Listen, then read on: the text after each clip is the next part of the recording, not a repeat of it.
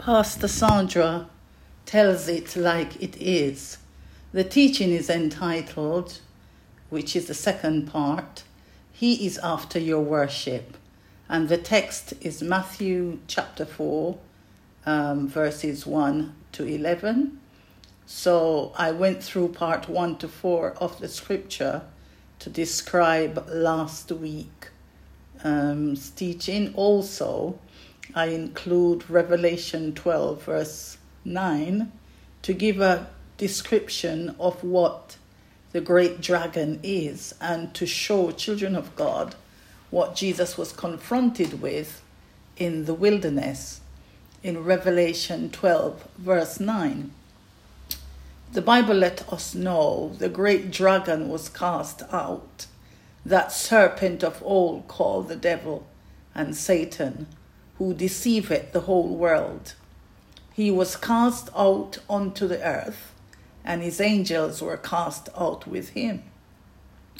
And I shared last week that the old serpent is the main culprit of the cause of sin and disorder, havoc and chaos, destruction, disorder, mayhem, sickness and diseases, viruses, killings, murderers, witchcraft and their activities of wickedness on planet Earth.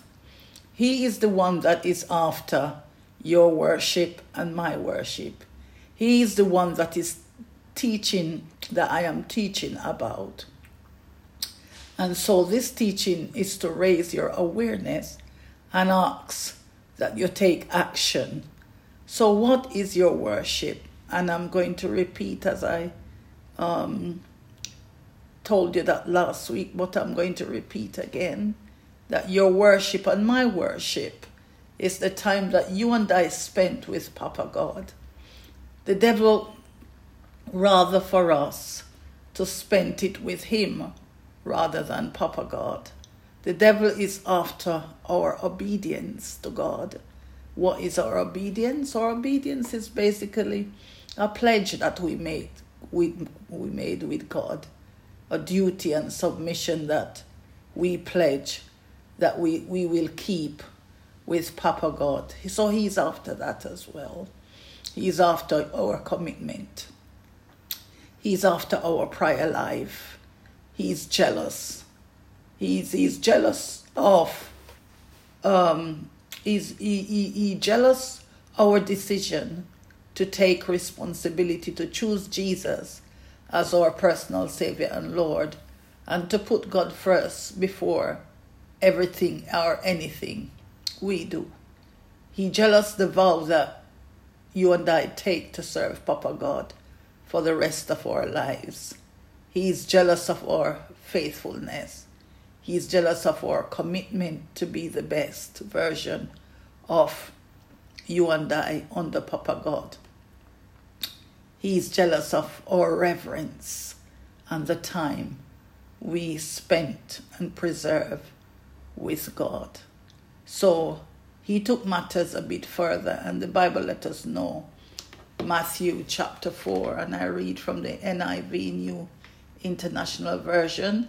So the devil took Jesus to the holy city and had him stand on the highest point of the temple. If you're the Son of God, he said, throw yourself down. Well, firstly, this is the worst thing the devil could ever ask or have said to Jesus. This is the worst line he could use if he attempt to throw Jesus under the bus. Why? Because the holy city is where it all happens. The holy city would be very significant in the life and ministry of Jesus. Israel sees the holy city as its capital and seat of power. Nazareth is where Jesus was born and bred. Jesus shared the Last Supper with his disciples in the holy city. Golgotha or Calvary was the place or the holy city where Jesus was to be crucified and buried. The garden tomb is the place located in the holy city where Jesus was to be buried. So that is the wrong place for him to ask Jesus to bow down and worship him. And it gets more interesting. Verse 5, the Bible said, the devil took him to the holy city and had him stand on the highest point of the temple. If you are the Son of God, he said, throw yourself down, for it is written, he will command his angels concerning you, and they will lift you up in their hands, so that you will not strike your foot against a stone. First of all, this is a lie, children of God, from the pit of hell. And we need to be careful of his lies, because just in case we don't read. That is why he trips us up, because we don't read. The word is not in us. So that's why he trips us up, and he knows. So he stated that he's telling Jesus he will command his angels concerning you, that is God, and they will lift you up in their hands, so that you will not strike your foot against a stone. That is a lie. And this is where Satan got it all wrong again. This quote was not pertinent, relevant, and proper to anything to do with Jesus, children of God. This quote is a promise to children of God who dwells in the secret place of the Most High God. And this is obtainable in Psalm 91. Psalm 91. Amen. And I read from the New International Version so you can see where I'm coming from. He said, whoever dwells in the shelter of the Most High will rest in the shadow of the Almighty. I will say of the Lord, he is my refuge and my fortress, my God in whom I trust. Surely he will save you from the foulest snare and from the deadly pestilence. He will cover you with his feathers, and under his wings you will find refuge. His faithfulness will be your shield and rampart. You will not fear the terror of night, nor the arrow that flies by day, nor the pestilence that stalks in the darkness, nor the plague that destroys at midday. 1,000 may fall at your side, 10,000 at your right hand, but it will not come near you. You will only observe with your eyes and see the punishment of the wicked. If you say, the Lord is my refuge, and you make the Most High your dwelling place, no harm will overtake you.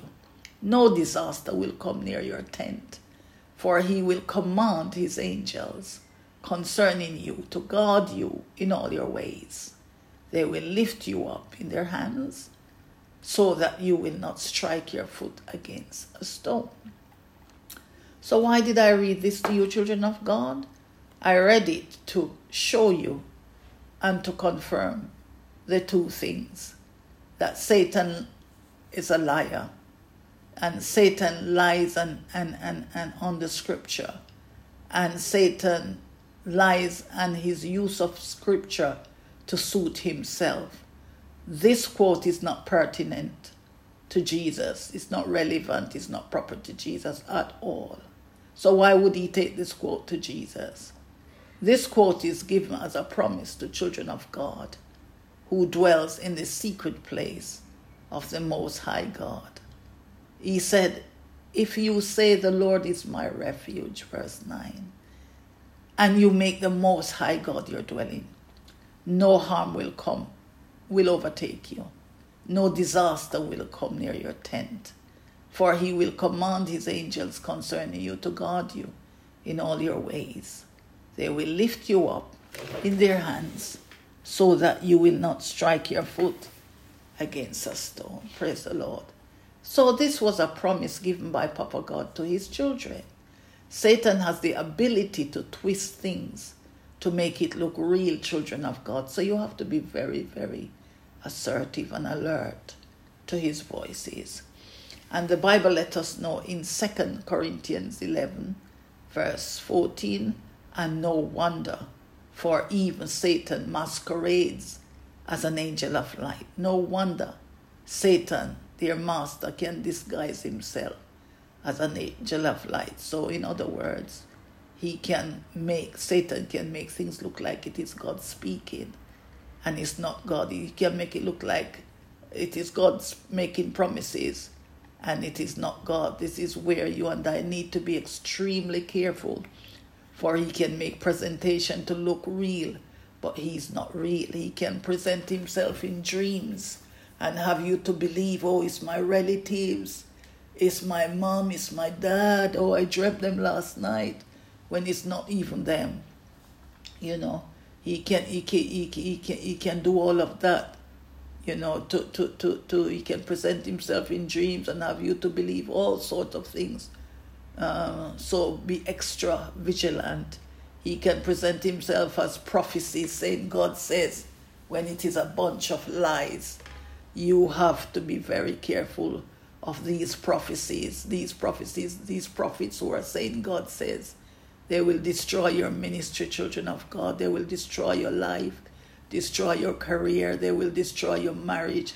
And this can set you back and take you a long time to recover. So be careful. This can destroy your family, your ministry. It will cause sickness and hurt and pain. This can set you back. Why? Because Satan presents himself as angel of light. He even quotes scriptures as we have just read. But you will know, you will know he cannot trip you up if you have the light of God in you.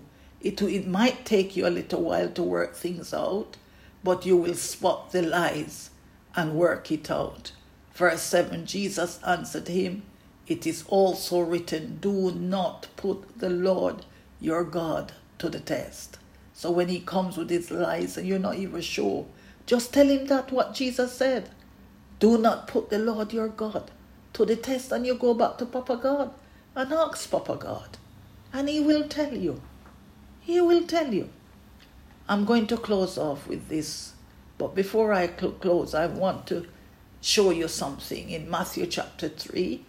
And I'm going to read from verse 13 to 16 of the NIV.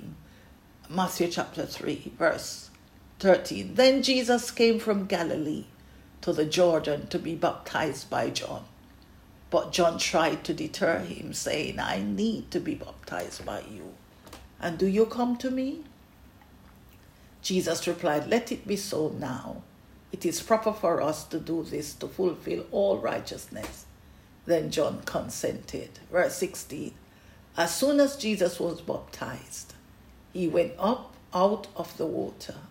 At that moment, heaven was open, and he saw the Spirit of God descended like a dove and alighting on him.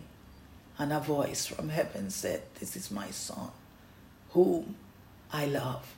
With him I am well pleased. So this request for baptism did not happen because Jesus was a sinner. When Jesus went to John to be baptized, Jesus didn't go to John because he was a sinner and I need to be baptized. No. Jesus gave the reason why he went to John in verse 15. Jesus replied, let it be so now. It is proper for us to do this to fulfill all righteousness. Then John consented. John agreed. Between the two of them, they were sent for a purpose. Yes, in other words, this baptism is for the demonstration of the power of God coming in form of himself, the Son of Man, in the format of his Son, to fulfill all righteousness. I repeat that again. The baptism of Jesus in River Jordan, this baptism is for the demonstration of the power of God coming in form of himself, in the format of his Son, to fulfill all righteousness. This was the purpose of the baptism of Jesus in the River Jordan. He said as soon as Jesus was baptized, he went up out of the water. At that moment, heaven was opened and saw the Spirit of God descending like a dove and alighting upon him. I like that. So this is the power of God. Yes, alighting upon his Son. This is God coming in the form of his Son. And the Bible said, verse 17, and a voice from heaven said, This is my Son, whom I love. With him I'm well pleased. Praise the Lord. Amen. So this demonstration was God coming in form of himself and into his Son to fulfill all righteousness. Why did I slip this in? To expose the lies of the devil. There is no need and was no need for Jesus to ask angel for help. He was endowed with the power of God, coming in the form of his Father and himself to fulfill all righteousness. So, children of God, I'm going to stop here today and finalize the teaching in verse 8 next week. And I'm going to pray. Father God, we thank you so much once again for the ministry of the precious word of God. No wonder the Bible said the word is a lamp unto my path and a light unto my way. No wonder the Bible said without knowledge people will perish. Pray, Father God, let the word continue to be dispensed upon your children. The Bible let us know in Psalm 91, he who dwells in the secret place of the Most High shall abide under the shadow of the Almighty. Let this be the portion of all children of God who wish to worship and serve you in spirit and in truth, and even the ones who listen to this podcast week by week, day by day. Let it be their portions. The one who dispatch it to propagate the gospel. The ones who put it on in their house so that the anointing and the word can go forth. The ones who goes to bed in it in their ear with the word coming in them. Let this be their portion, Father God. Let no evil befall them. Let no plague come nigh their dwelling. Give them the ability to spot the angel of light and to declare, get thee behind me, Satan. And it is written, when he comes to trick them or ask them to worship him and to throw themselves down, let the glory and praise come to you, Papa God. Let them testify of your goodness and of your mercy and of your love. Save them, save us, in Jesus' name. Amen. This is Pastor Sandra checking out. Until next week, God bless you.